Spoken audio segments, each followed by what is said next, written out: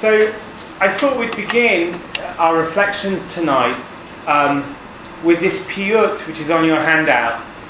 It's a piyut which was written by Yanai, who was a paitan in the Byzantine era, and it always moves me, this piyut. We sing it in the repetition of the Amidah on Rosh Hashana, and I've had the honour of leading a congregation in prayer on Rosh Hashana. And the congregation in question is a small town in the middle of England who are now very, very good at football, but not so good at Judaism, because it's the town's called Leicester. We just won the Premiership in football. If you follow these things, you call it soccer. Soccer. There's maybe 150 Jews there in the town. It's where I grew up. And I used to go back there to lead the prayer service. And you get to this section, and you're standing on the bimah, and the entire congregation join you in singing these words. And you stop and you think, as you're leading them, do they really mean it? It's phenomenal if they really mean it. He who grasps in hand the attributes of justice, and everyone believes that he is a God of faith. He who tests and examines hidden archives, and everyone believes that he examines thoughts. He who redeems from death and frees from destruction, and everyone believes that he is a strong redeemer. Hold on a second, there are people in the synagogue who probably define themselves as atheists. And they're singing, but do they? I mean, they don't actually understand Hebrew, most of them, so it's not really fair for me to be... But it's just a remarkable thing, and I'm up there, and when you're davening for the community on Rosh Hashana, you feel this amazing burden of responsibility, and you think to yourself, they really do. Deep down, they really do believe. Why would they be here otherwise? Something is calling them, is bringing them to shul. They really believe. Or maybe not. So, the question is, how should we translate the word ma'amin? Do they believe? Have they seen enough evidence to constitute warrant for believing in all of these different claims? Have they read the God delusion and been and had some of their evidence kind of questioned? Do they believe? Well, the word ma'amin can also mean, it can mean many things, as we'll see. But emunah is faith.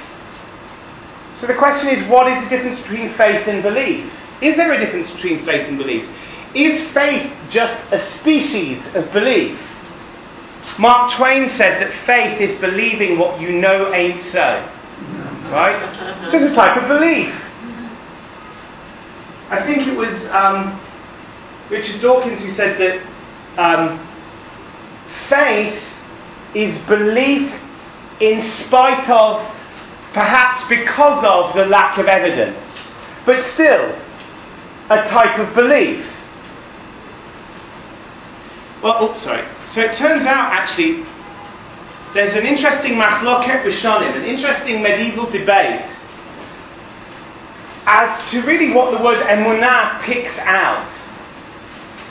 So it says here in Genesis 15:6, after God had promised Abraham, that he would have a son, the verse says, Avram had faith in God and he considered it unto him as righteousness. In Hebrew, V'hemin b'Hashem v'yachshavea lo tzedakah.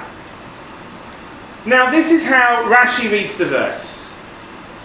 HaKadosh Baruch Hu, the Holy One, blessed be He, Chashavea Avraham, considered it to Abraham, L'schut v'tzedakah, as a merit and a righteousness, Al ha'emunah she'ha'emin bo.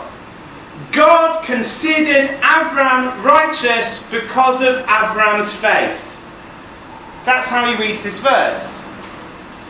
He's basing himself on the Mechilta, which says something really radical.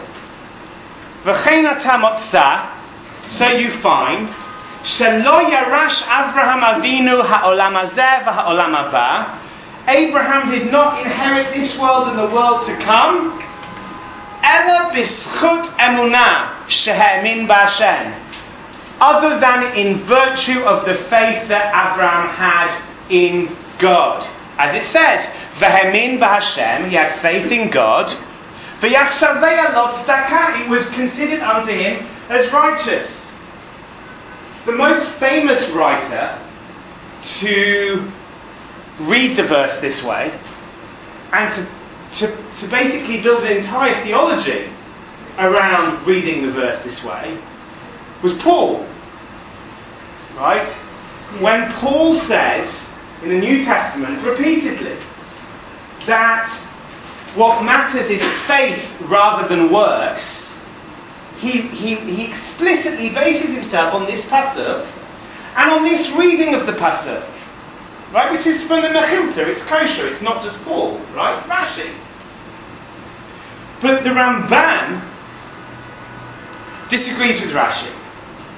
He reads the verse completely differently. And it's difficult not to think that the Ramban may have been reacting to Christian readings of the verse.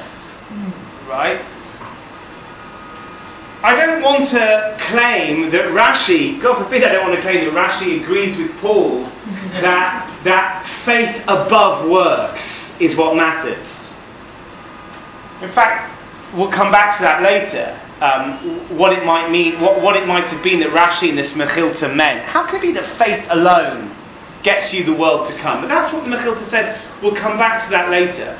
But the Ramban just reads the verse completely differently. What does it say? Ve'eni mevin ma hatzchut hazot. I don't understand what this merit is. He's quoting Rashi. I don't understand. What's so good? Lama lo yamin be'elohei aman. Why wouldn't you believe in a trustworthy God? V'hu hanavi ba'atzmo. We're talking about a prophet. V'lo ish el v'chazev, which is an allusion to a pasuk in the book of Bamidbar. We're not dealing with some deceitful human being. We're dealing with a prophet. He knows that Hashem exists. He speaks to him. So if Hashem says something like, why aren't you going to believe him? And it says, Umi she'emin lishchot et beno hayachid ha'ahuv. This is a guy who had faith enough to slaughter his only beloved son. V'sha'ah ha'nisyonot. And all of the other tests. Eich lo yamin b'besara tovah. Here's good news. God saying you're going to have a son. Meaning, if you're going to celebrate Abraham's ability to have faith, why do it here? On good news.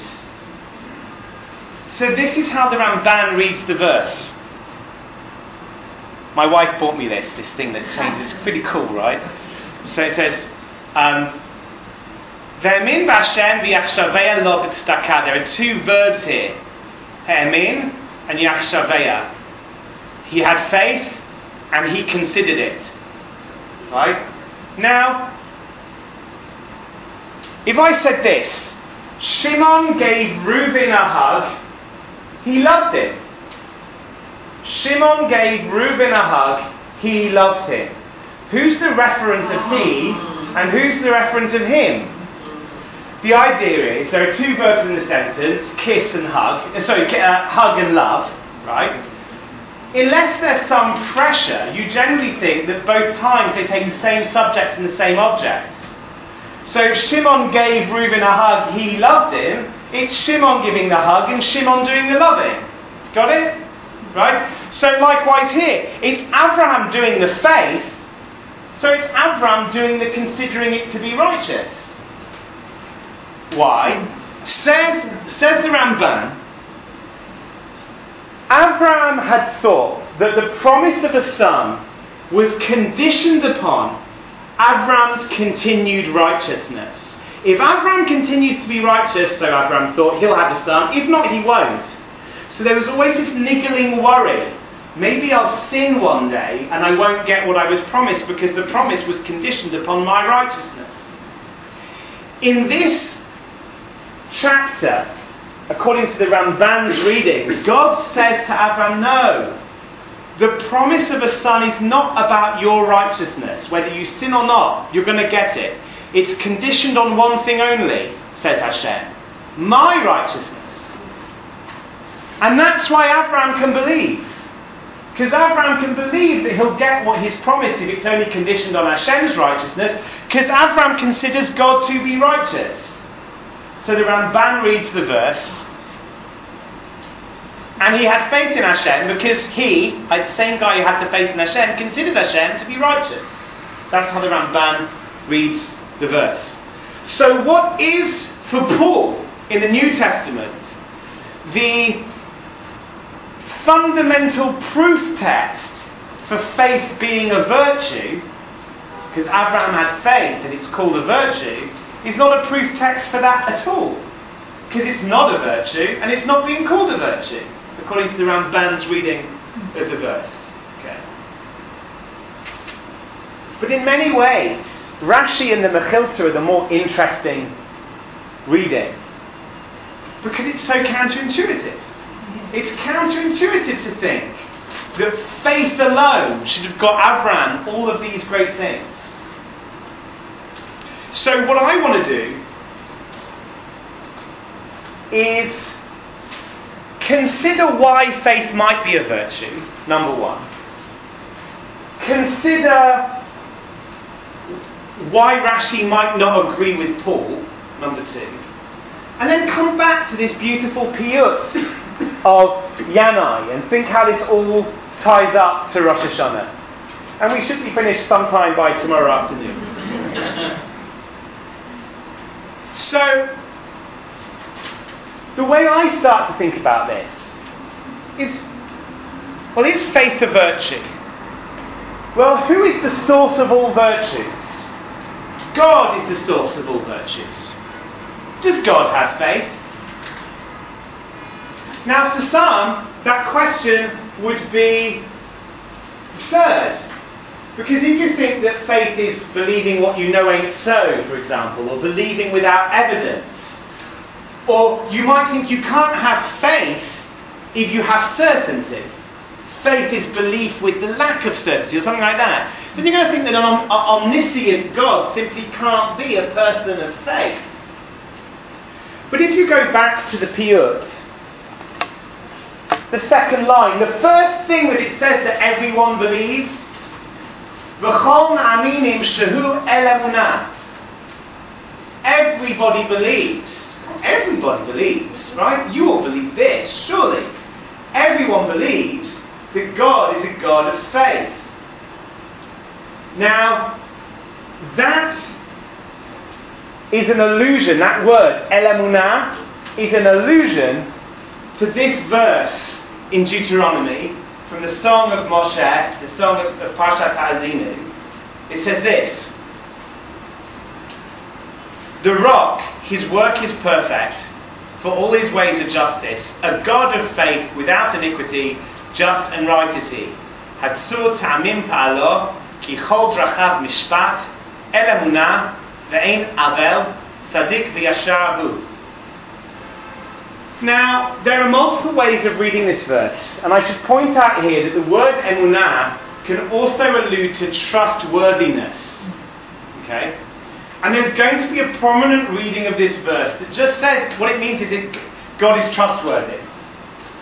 And maybe that's the best way to translate this part of the piyut too, and everyone believes that God is worthy of faith. He's trustworthy. But interestingly, that's not how the authors of the Sifri read this verse.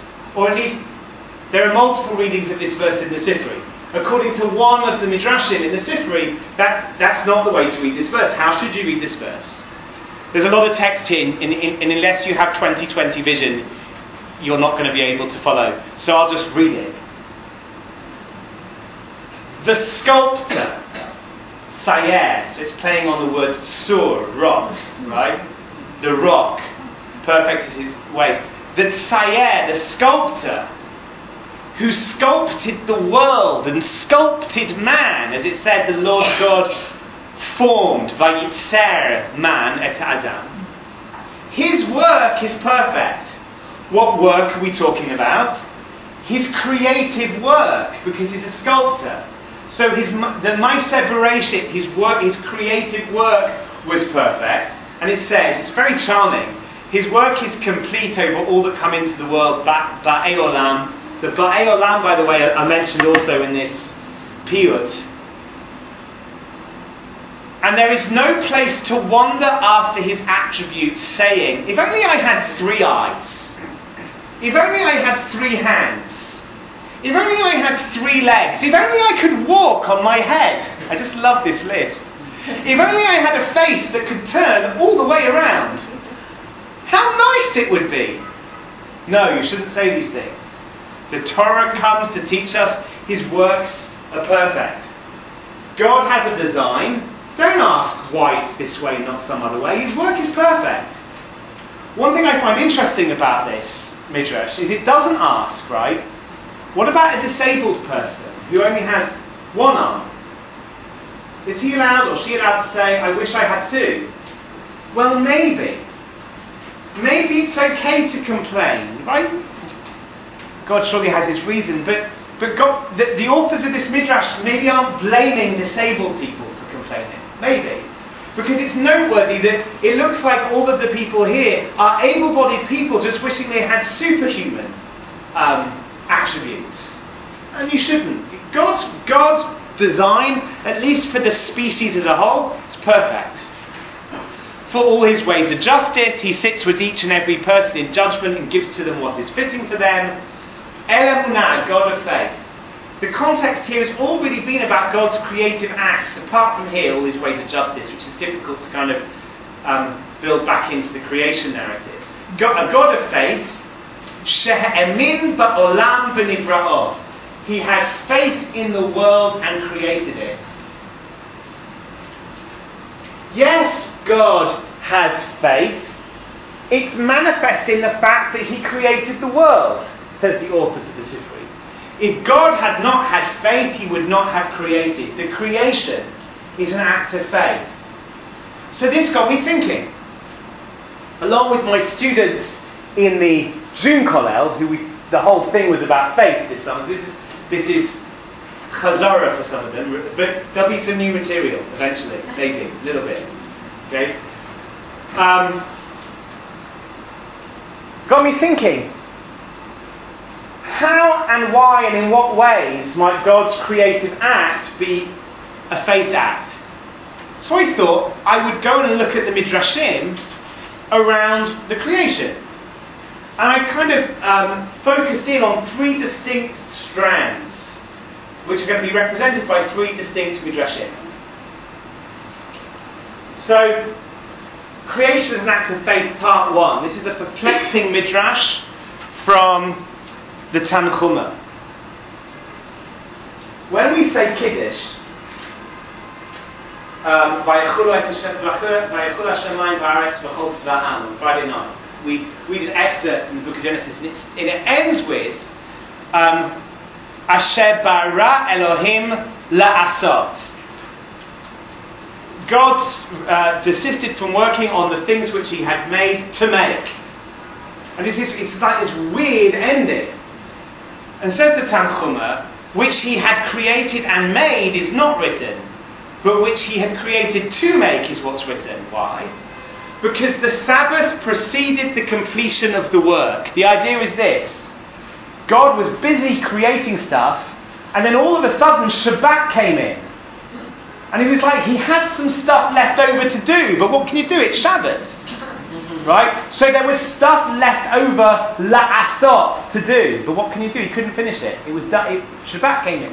This should give us all a great feeling of relief, because we all know what it's like on Friday evening, and you can never get things done in time. Doesn't matter how late Shabbat comes in the summer, you're never ready. How can it be that you're ready in the middle of the winter, but in the middle of the summer you can never be ready? But God knows how you feel. Because on the first Friday, there was stuff he wanted to do, but he couldn't. There was stuff still la'asot. Says Rabbi Benaiah, these are the demons whose souls he had created, but while he was creating their bodies, the Shabbat came in. So he left them alone.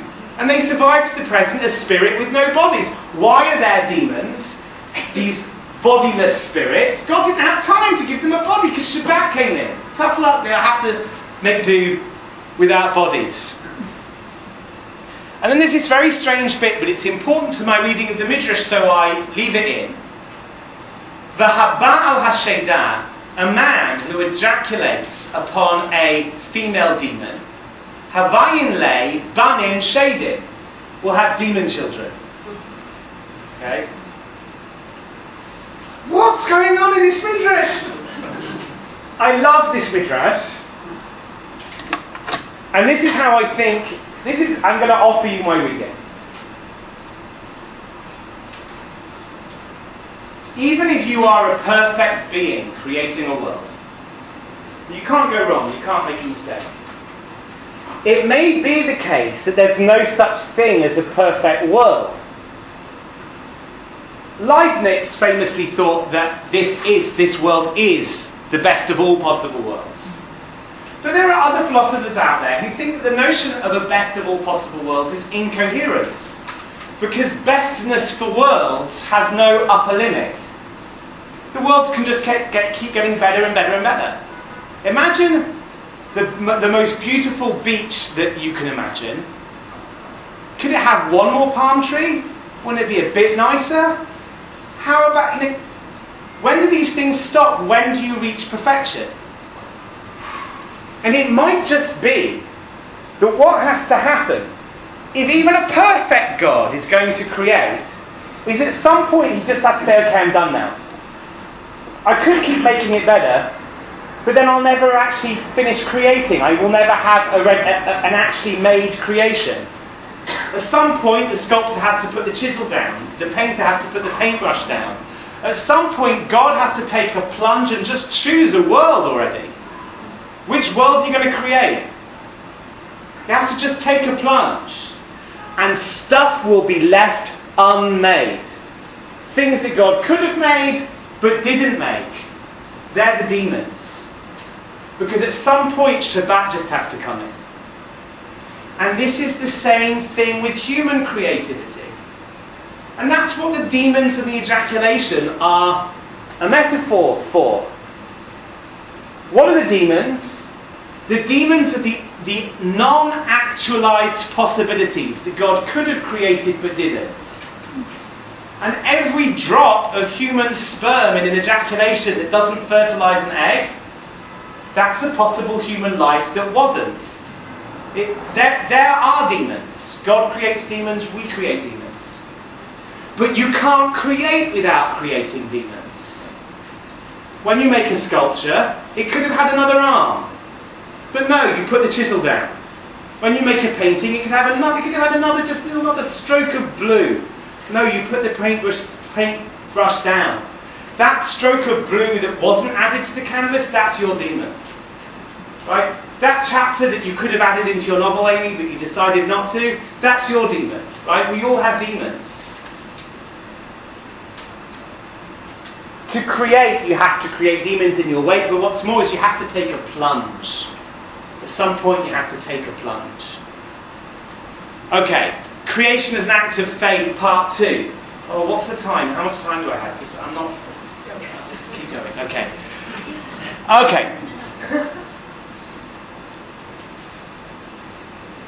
This is a very strange midrash. Another one. Less strange maybe because it doesn't talk about ejaculation.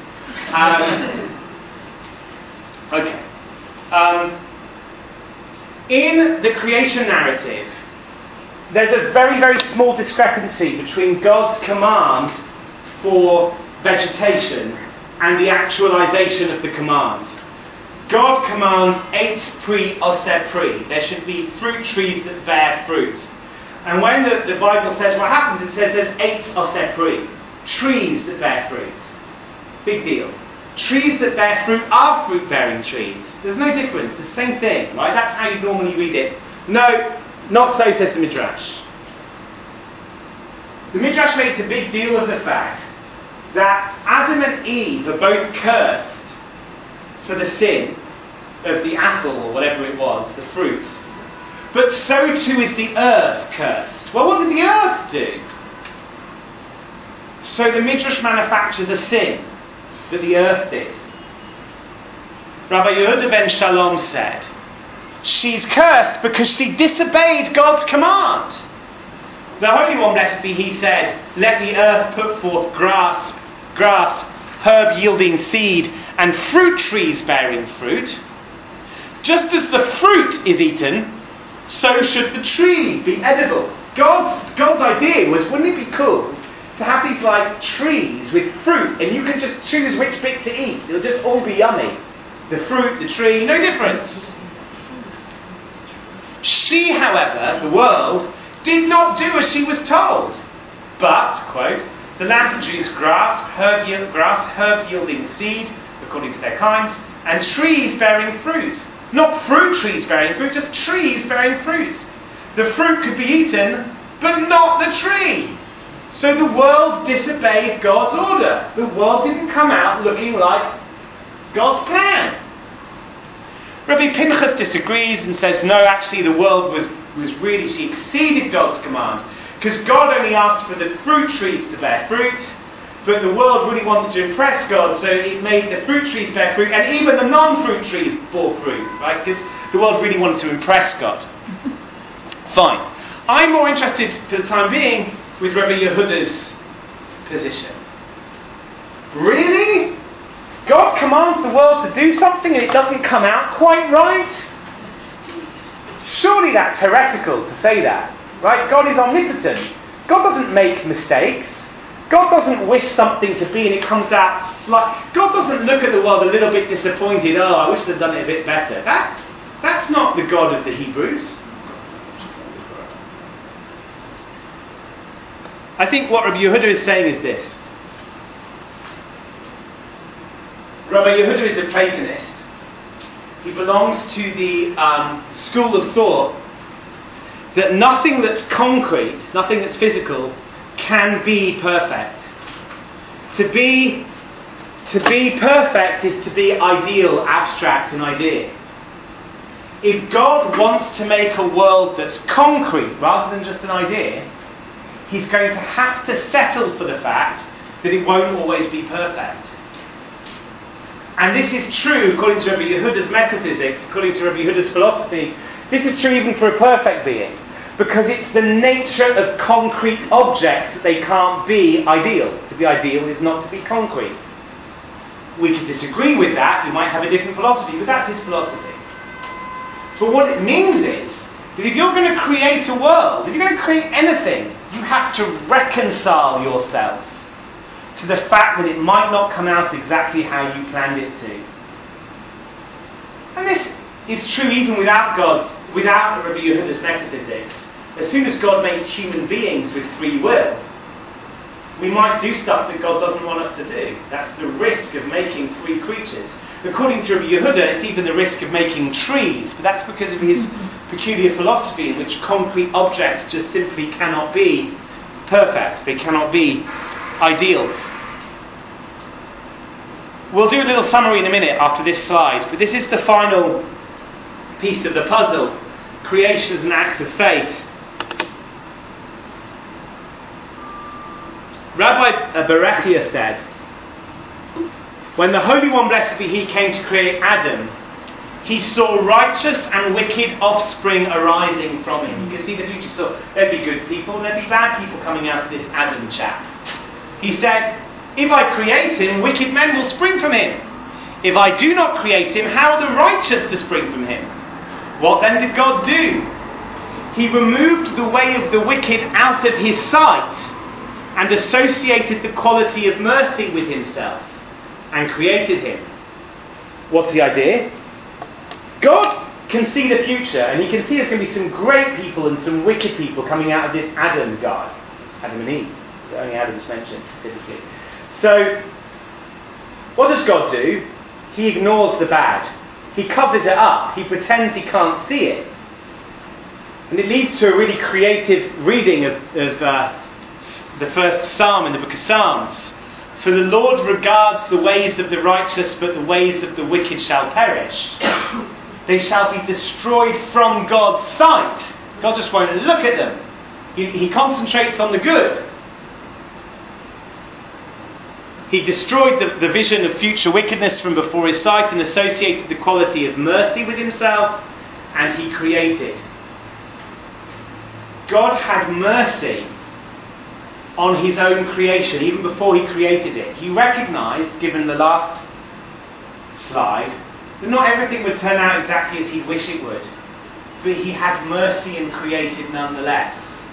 An artist, if they're a complete perfectionist, will never let anything go out to publication. This is true too for a philosopher writing an article. Sometimes you have to say, okay, it's not perfect, but I'm never going to make it perfect, but it's good enough to kind of provoke some people to respond, and it might have some worth as it is. But if you don't have mercy on yourself and on the work that you've created, it's not going to go out to publication. God's the same, says the Midrash. Rabbi Shimon said, this is the same idea. This is the same chapter of Midrash Rabbah, Bereshit Rabbah, chapter 8. Rabbi Shimon said, when the Holy One, blessed be He, came to create Adam, the ministering angels formed themselves into groups and parties. Some of them saying, let him be created, whilst others urged, let him not be created. Thus it is written, loving kindness and truth fought together, righteousness and peace combated each other. Loving kindness said, let him be created, because he will dispense acts of loving kindness. Truth said, let him not be created, because he is compounded of falsehood. Righteousness said, let him be created, because he will perform righteous deeds. Peace said, let him not be created, because he is full of strife. What did Hashem do? Hashem had convened a council of angels, and the angels divided into parties: the truth party, the peace party, the love party, etc., etc. And some were for and some were for against, but it was a dead heat.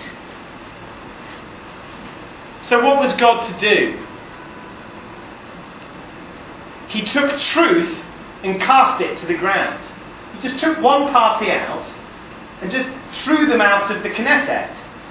Right? And I bet Bibi wishes he could do this sometimes, right?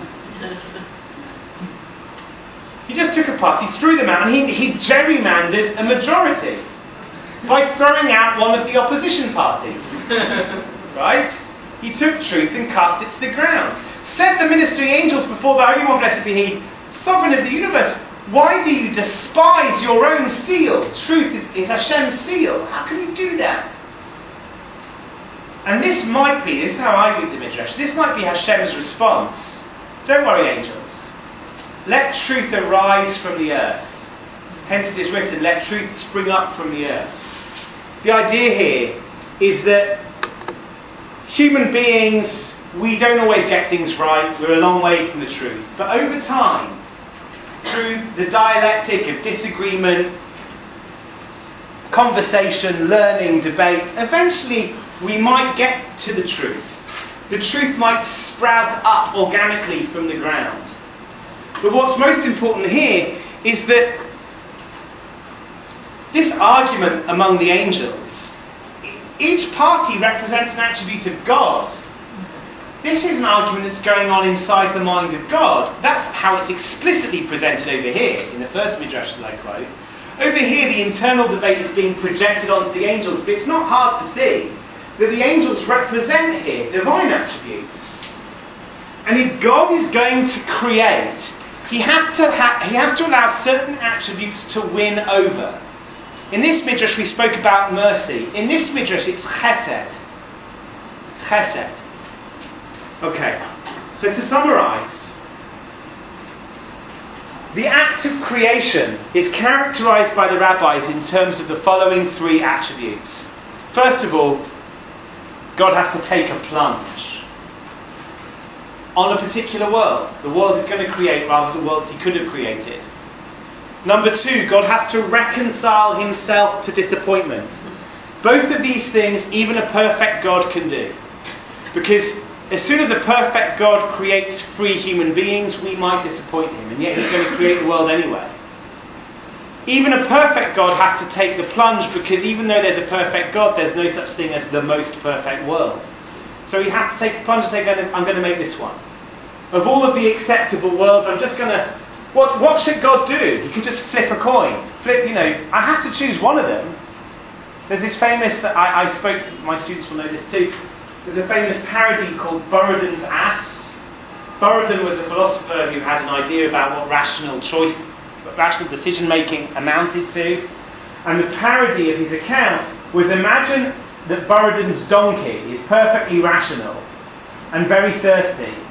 And there are two barrels of water, A and B. They're both equally far away from the donkey, and they both taste equally good. There's no sufficient reason to choose A over B. So what does Buridan's donkey, perfectly rational donkey, do? He dies of thirst, because he can't make a decision. No, sometimes a perfectly rational agent just sometimes has to make an arbitrary choice. Take a plunge. Just shoot for one. That's what God has to do. Even a perfect being might have to do that. So taking a plunge, reconciling himself to disappointment. But third is the exercise of chesed.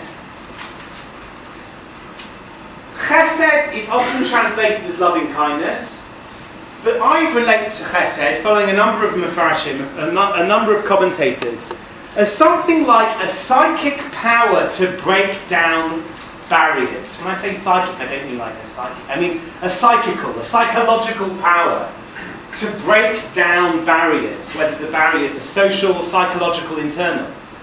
This, for instance, makes sense of why incest in, I think it's Achrei Mota, it might be in Kedoshim, in one of the two times that the list of Arayot is listed, incest between a brother and a sister is called chesed. But if you translate chesed as loving kindness, that's weird. Right? But, and there are ways to go, right? Some even say, Gesenius, one of the most prominent founders of kind of Hebrew lexicography, thought that use of the word chesed was basically sarcasm. Right? You call this chesed between a brother and a sister?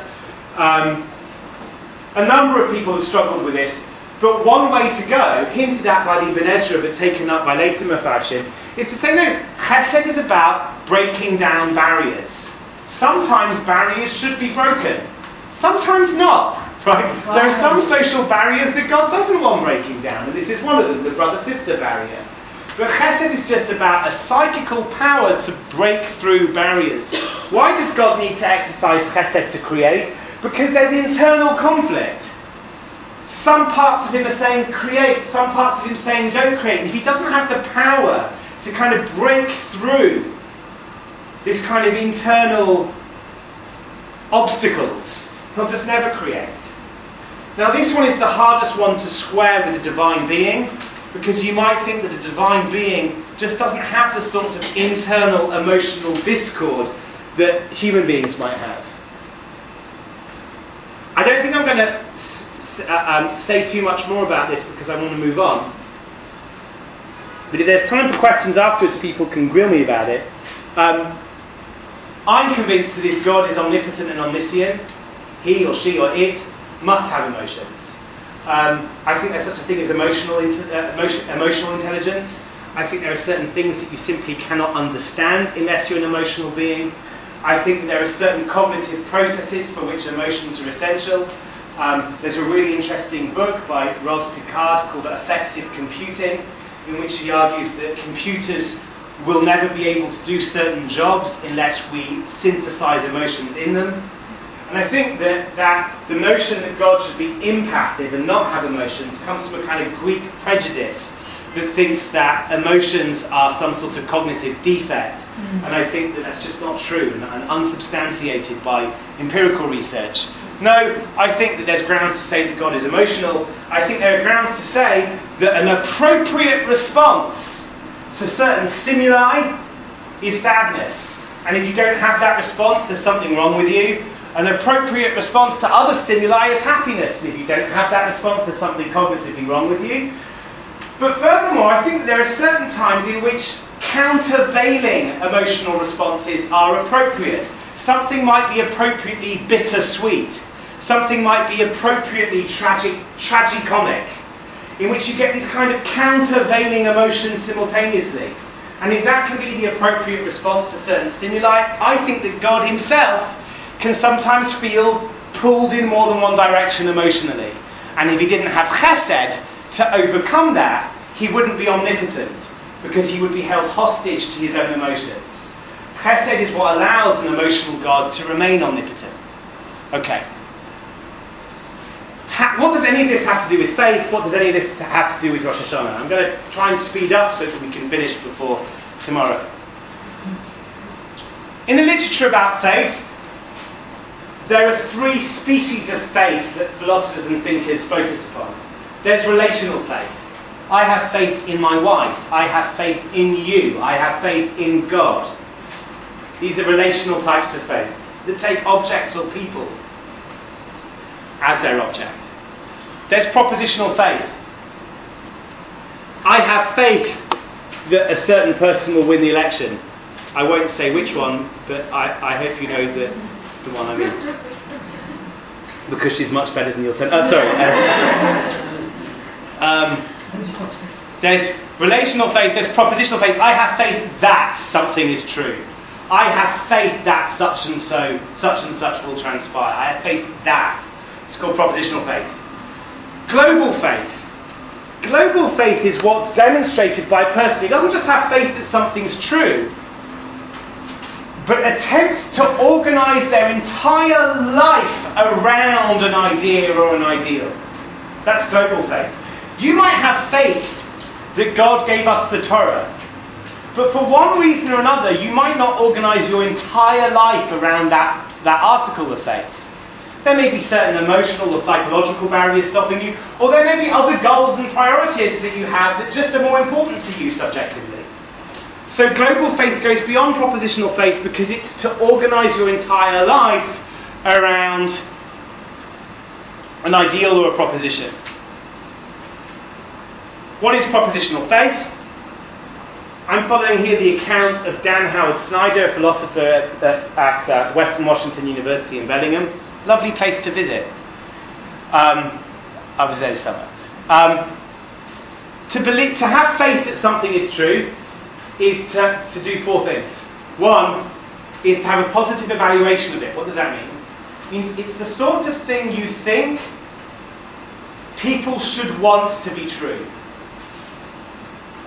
Some things you want to be true, but you know you shouldn't want them to be true. So I put the banana skin on the floor, and I really want someone to slip on it. I want it to be true that someone will slip on it. But I know I shouldn't want that. I just want it. I know I shouldn't want it, but I want it.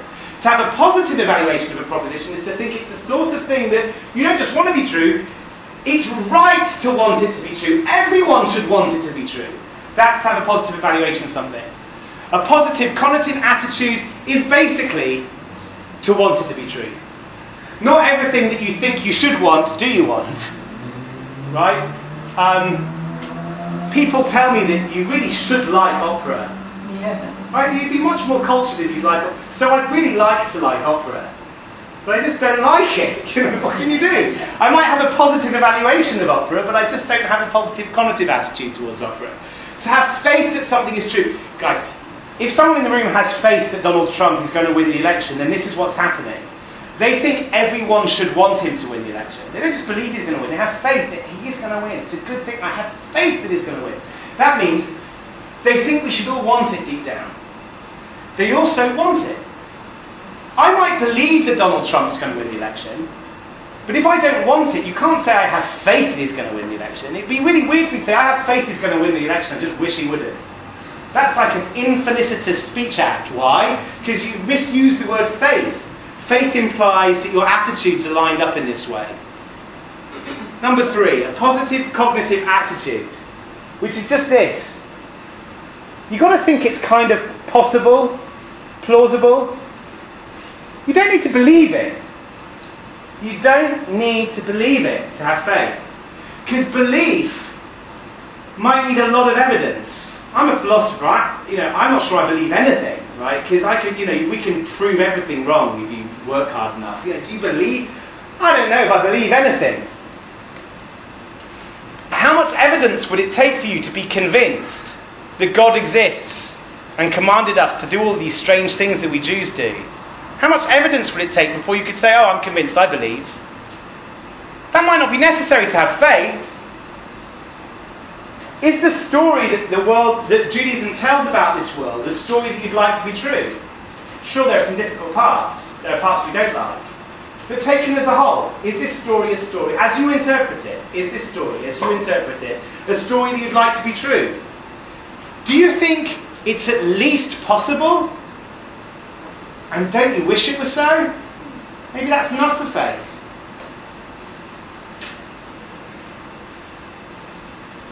I think it was T.S. Eliot who said that he found that Christianity was the least implausible of all of the religions.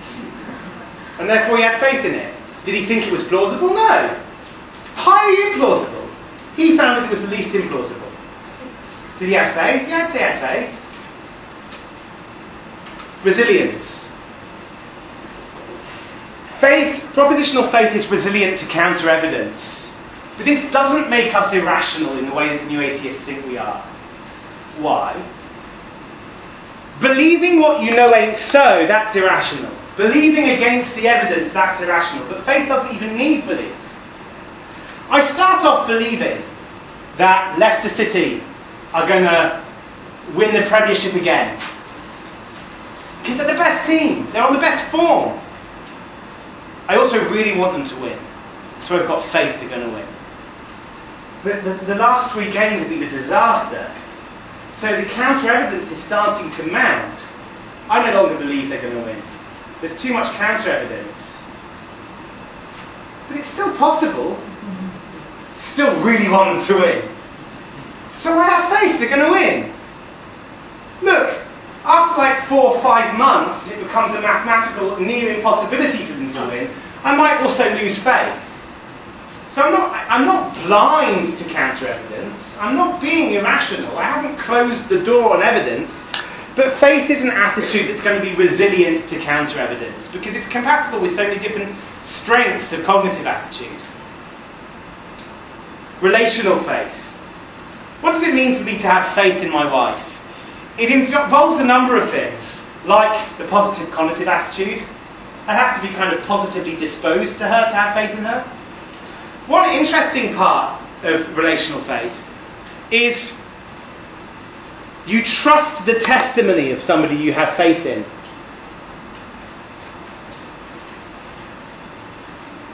And in fact, you do a little more than trusting. Depends how you define trust, and that's a whole other lecture. There's a story of a foster child. This was on This American Life some years ago. It's a story of an American foster child who was sexually assaulted, and she reported it to her foster parents, who initially trusted her and reported it to the police. But over time, she started to act in ways that were inconsistent with the foster parents' expectations for a victim of such a trauma. So they started not to think maybe she was making it up. And eventually this young woman was facing charges of falsely accusing somebody of rape until it was proven medically that she was really a victim. And a paper by a friend of mine at Princeton called Robin Denbrough, she wants to argue that her foster parents lacked the sort of faith in her they should have had. Why? Because what it means to have faith is to accept somebody's testimony and also not to be on the lookout for counter-evidence.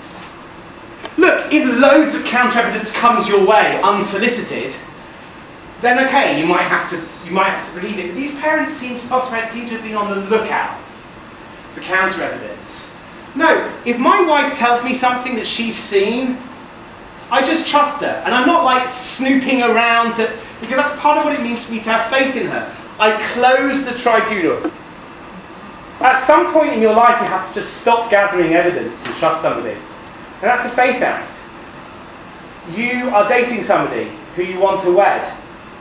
How much evidence does it take that they're a good person before you decide to marry them? Do you take out a private investigator? How many years worth of emails do you get to read from their inbox? Well, at some point you just have to stop taking evidence and get married. You have to close the tribunal. Finally, global faith. There's a beautiful TED talk by a philosopher at Rutgers called Ruth Chang. Really, really worth watching. Fabulous talk. She came from an Asian American family and was under a lot of cultural pressure to take a vocational degree and have a vocation. So she studied law and was a lawyer, but her love was in philosophy. At some point in her life she had to make a massive, massive career choice. Am I going to be a lawyer or am I going to be a philosopher? And she was weighing up the pros and cons. And she found they were kind of equal. And she found that the kind of choices that she had to make, the values of the one versus the other, were kind of incommensurate. She didn't know how to weigh up those and those. And she believed there was, in this situation, no formula for a rational decision. She feels that she was in a Buridan's ass type of a situation. And she went with her gut. She became a philosopher. Thank God she became one of the most successful living philosophers, and she's doing great. Might not have worked out that way. But she was deciding to organise her entire life around a plan, a principle, a goal. There was a choice of priorities, and she had to kind of take a plunge on one priority that was going to take this organisational role in her life. God's faith. We said there are 3 elements to his creative act. All of them are intimately bound up with faith, as we've just defined it. How so? Taking the plunge. God had to take the plunge on the world. That's exactly the same as what happens when you close the tribunal, or when you choose one's priorities, as you do in global faith and relational faith. Reconciling yourself to disappointment is this notion of resilience in the face of counter-evidence. And this isn't just in propositional faith, it's also in relational faith. If there's evidence that my wife is cheating on me, how much evidence should I assimilate before I'm ready to accuse her? I should probably set the burden of proof quite high. Higher maybe than objective bystanders, because she might say to me, Sam, you owed me the benefit of the doubt. What does that mean, to owe somebody the benefit of the doubt? Because the idea is, if you have faith in someone, it's resilience to counter-evidence. You're not closed off to counter-evidence, not forever, but resilient to counter-evidence. Hashem himself is resilient to the disappointments of creation. There's an exercise of chesed. This idea to have faith is you have to have these conative attitudes, these affective attitudes, these emotional attitudes which trump others. When the rabbis describe God's creation of the world, they're describing a God who has faith. Hashem ha'emin ba'olam v'nivra'o. He had faith in the world and created it. What's all this got to do with Rosh Hashana? The Ramban was translating emunah as belief. And if you're a prophet and you believe what God says, big deal, of course you should believe what God says. That's not a merit. It's not a virtue. Rashi's not disagreeing with Nachmanides about that. Rashi, I think, is just translating emunah differently. It's not belief. What Abraham did was not merely to believe. He had faith. And what did that mean? That meant he didn't just believe it was true, he wanted it to be true. It isn't just that he wanted it to be true. It wasn't just that he wanted it to be true. He thought that this was a good thing for the world. It wasn't just that he thought it was a good thing for the world, but he decided to organise his entire life around this promise. To make this thing that he believed the pole star of his life. This mission that God had given him to be the father of the Jewish people. That is meritorious. That is worthy. That's the sort of thing you can imagine the Mechilta saying, it's because of that Abraham inherited the world. Not because of something he thought. because of how he felt and how that translated into his actions. He organised his entire life around this. When you sing this song on Rosh Hashana, V'chol Ma'aminin, it's not that the people in Shul necessarily believe, but they want to believe. That's why they come to Shul on Rosh Hashanah. Don't you want to believe that? I know there's some scary stuff in this poem. There's some scary stuff in this poem. But don't you want to believe that there's a God who listens to your prayers? Don't you want to believe in a God who's slow to anger? Don't you want to believe in a God who opens a gate to those who knock in repentance? A God who does good to the good and to the wicked? Don't you want to believe in that? Well, if you want to believe in that, well, perhaps you already have faith. You might not believe, but you might already have faith. Rosh Hashanah is the day that the world was conceived. Hayom Harat Olam. Not necessarily the day that the world was created, the day that the world was conceived.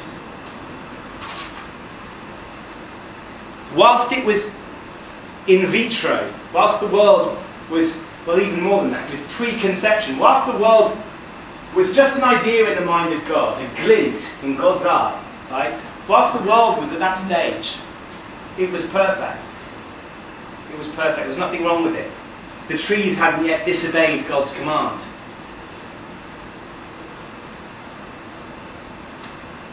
But that perfect world, that ideal of a world, is, so to speak, God's whole stuff.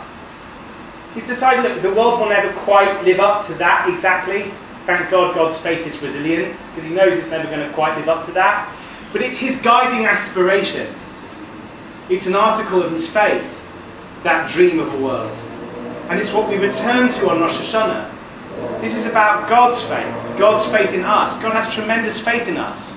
And we recognise that on Rosh Hashanah. We all believe in a God of faith, V'chol Ma'aminin, Shehu El Emunah. And we also have faith. We might not believe. I don't know whether we all believe, but we have faith.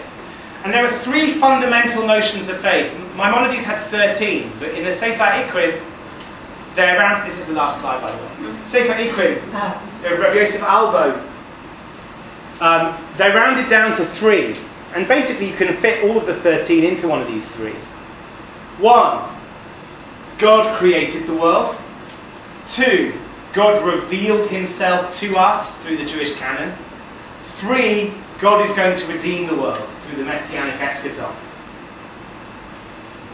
Those 3 things are the central things of the Rosh Hashanah prayer service. Malchiot, Zichronot, and Shofrot. If you read the Musaf of Rosh Hashanah, the whole Musaf is arranged around these 3 themes. For each theme, 10 verses from the Bible are brought to illustrate them. 1, God is king. That corresponds to God's being the creator of the world. 2, the Zichronot, God's memorials, they correspond to God's revelatory activities. God remembers people and communicates with them because he remembers them. And the 3rd, the Malchiot, the Shofrot, the third, the Shofrot, the blowing of the shofar. Rav Sadia Gaon explains that the shofar is the trumpets that crown God king. So, I'll come back to a minute. With that, the Shofrot have an eschatological symbolism. Because the Messianic age is ushered in with the great shofar, right? Takash shofar gadol lecheretenu, right? We say in our daily Amidah that God should sound the shofar of our redemption. So the 3 elements of our faith in God are right there in the Musaf Amidah. God has faith in us, and we come to God on Rosh Hashanah when he renews his faith in us and we renew our faith in him. And we crown him God over us. And that's what the shofar is. The shofar, according to Rav Sadia Gaon, is the trumpet that heralds the coronation of God. Rosh Hashanah is not a day where we concentrate on our sins. In fact, we don't mention our sins at all, even though it's Yom Adin. Right? The Sephardim go even further than the Ashkenazim. There's one place in Avinu Malkeinu where Ashkenazim mention our sins, and the Sephardim miss that stanza out. This is not a day for remembering sins, because this is a day to concentrate on the world as it's supposed to be. Not on the world as it is. Let the world as it is, let that come into focus on Yom Kippur. But on Rosh Hashana, when we're thinking about our faith, we're thinking about the world as we want it to be. So that, I hope, will give new meaning to this piyut as you read it on Rosh Hashana, and you reconceptualize Rosh Hashana, hopefully, as a day in which Hashem renews His faith in us, and we renew our faith in Him, and everybody can be said to be a ma'amin.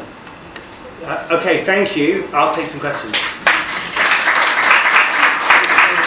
Okay, yes. I was thinking when you said that chesed is what allows an emotional God to be omnipotent, that din also allows an emotional God to be omnipotent. That's right. That's absolutely right. When we talk about the Churban Habayit, we say Hashem is in mourning with us, but then you would say, well... How does He... Here's a strange thing, okay? So in rabbinic literature, you've got Rachamim and Din. In later literature comes Chesed and Din. But actually, for these purposes, it would be better to keep the distinction as Rachamim and Din and leave Chesed out of it, and I'll explain why. Because on this taxonomy, on the way I'm understanding things, Churban Habayit is Chesed. Why is Churban Habayit Chesed? Because God must have been conflicted. The conflict wasn't between Chesed and something else, it was between Rachamim and Din. The Rachamim, the mercy doesn't want to destroy, but the Din knows it's the right thing to do. So there's conflict, emotional conflict. How does God overcome the conflict? He has this capacity to overcome conflict. That's called Chesed. Sometimes Chesed is really lovely.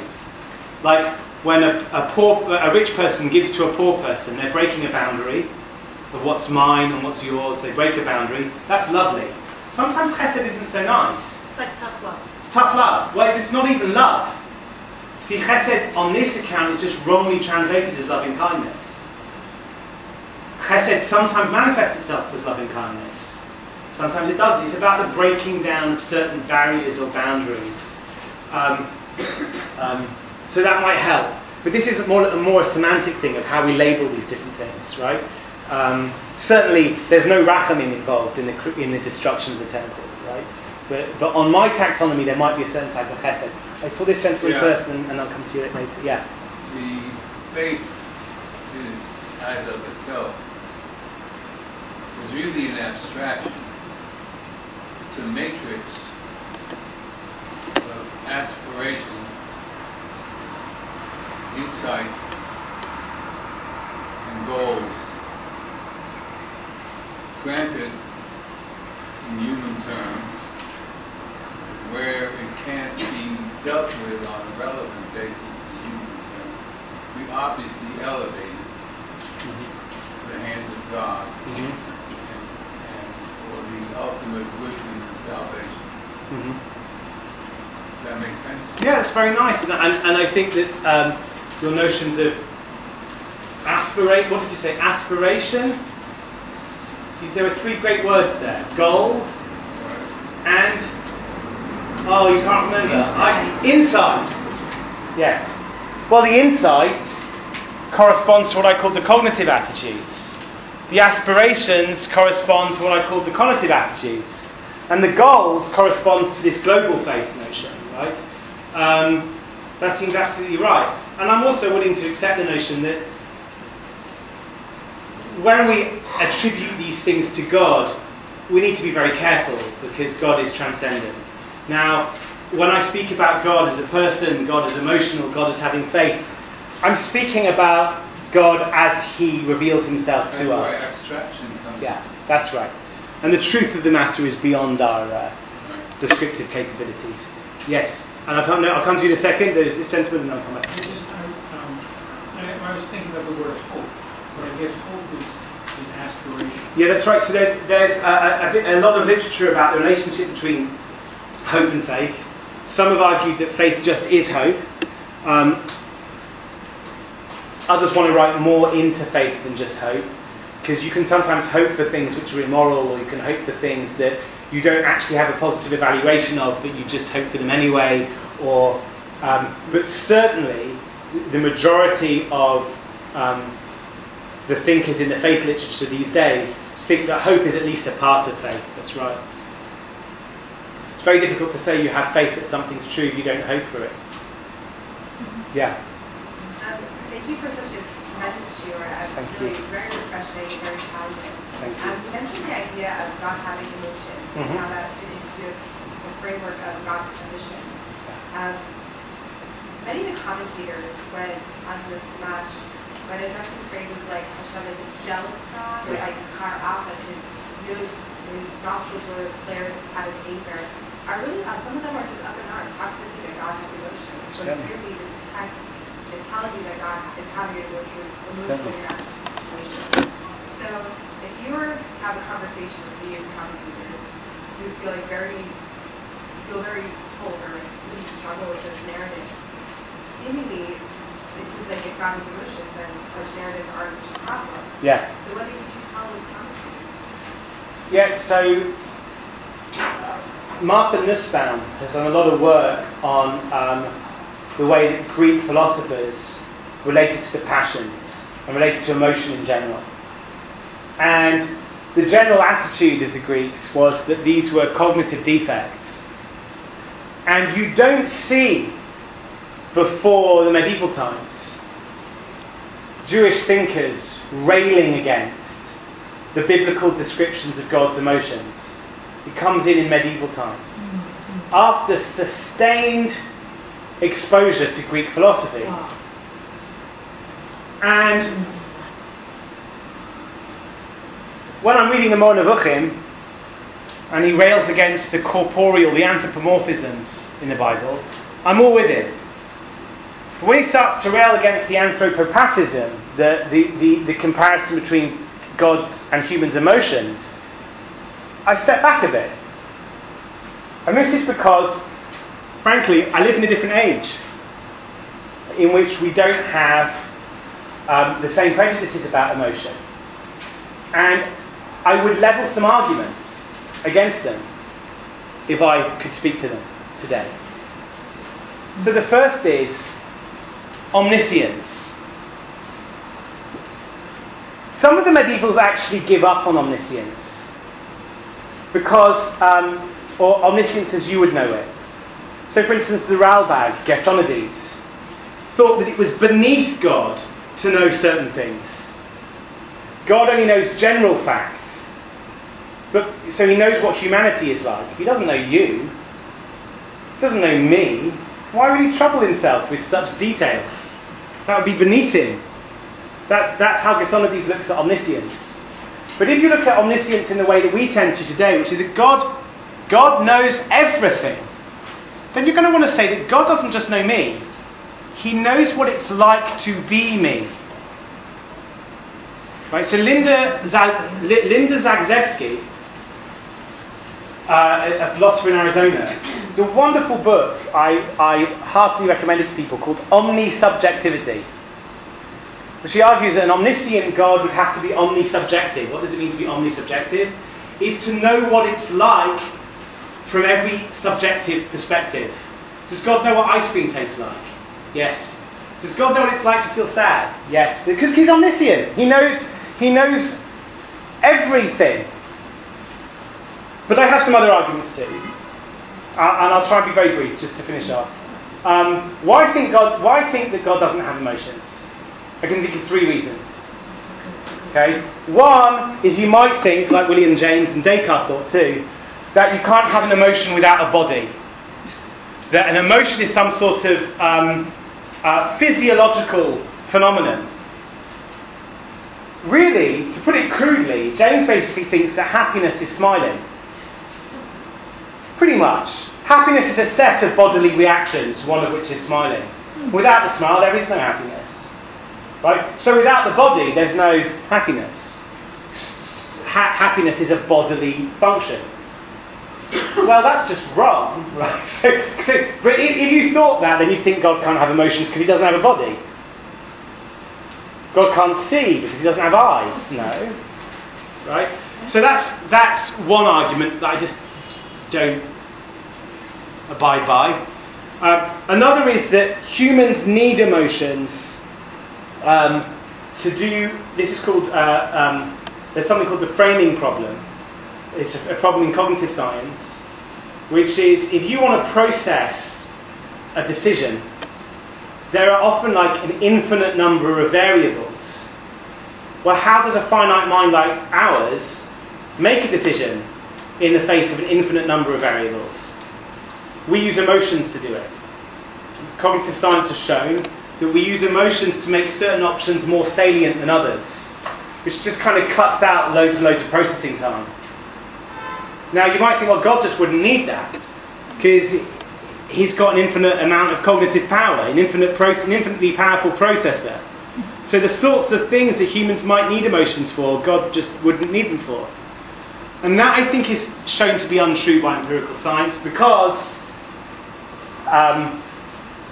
of the sorts of things that Rose Picard picks out in her Effective Computing book.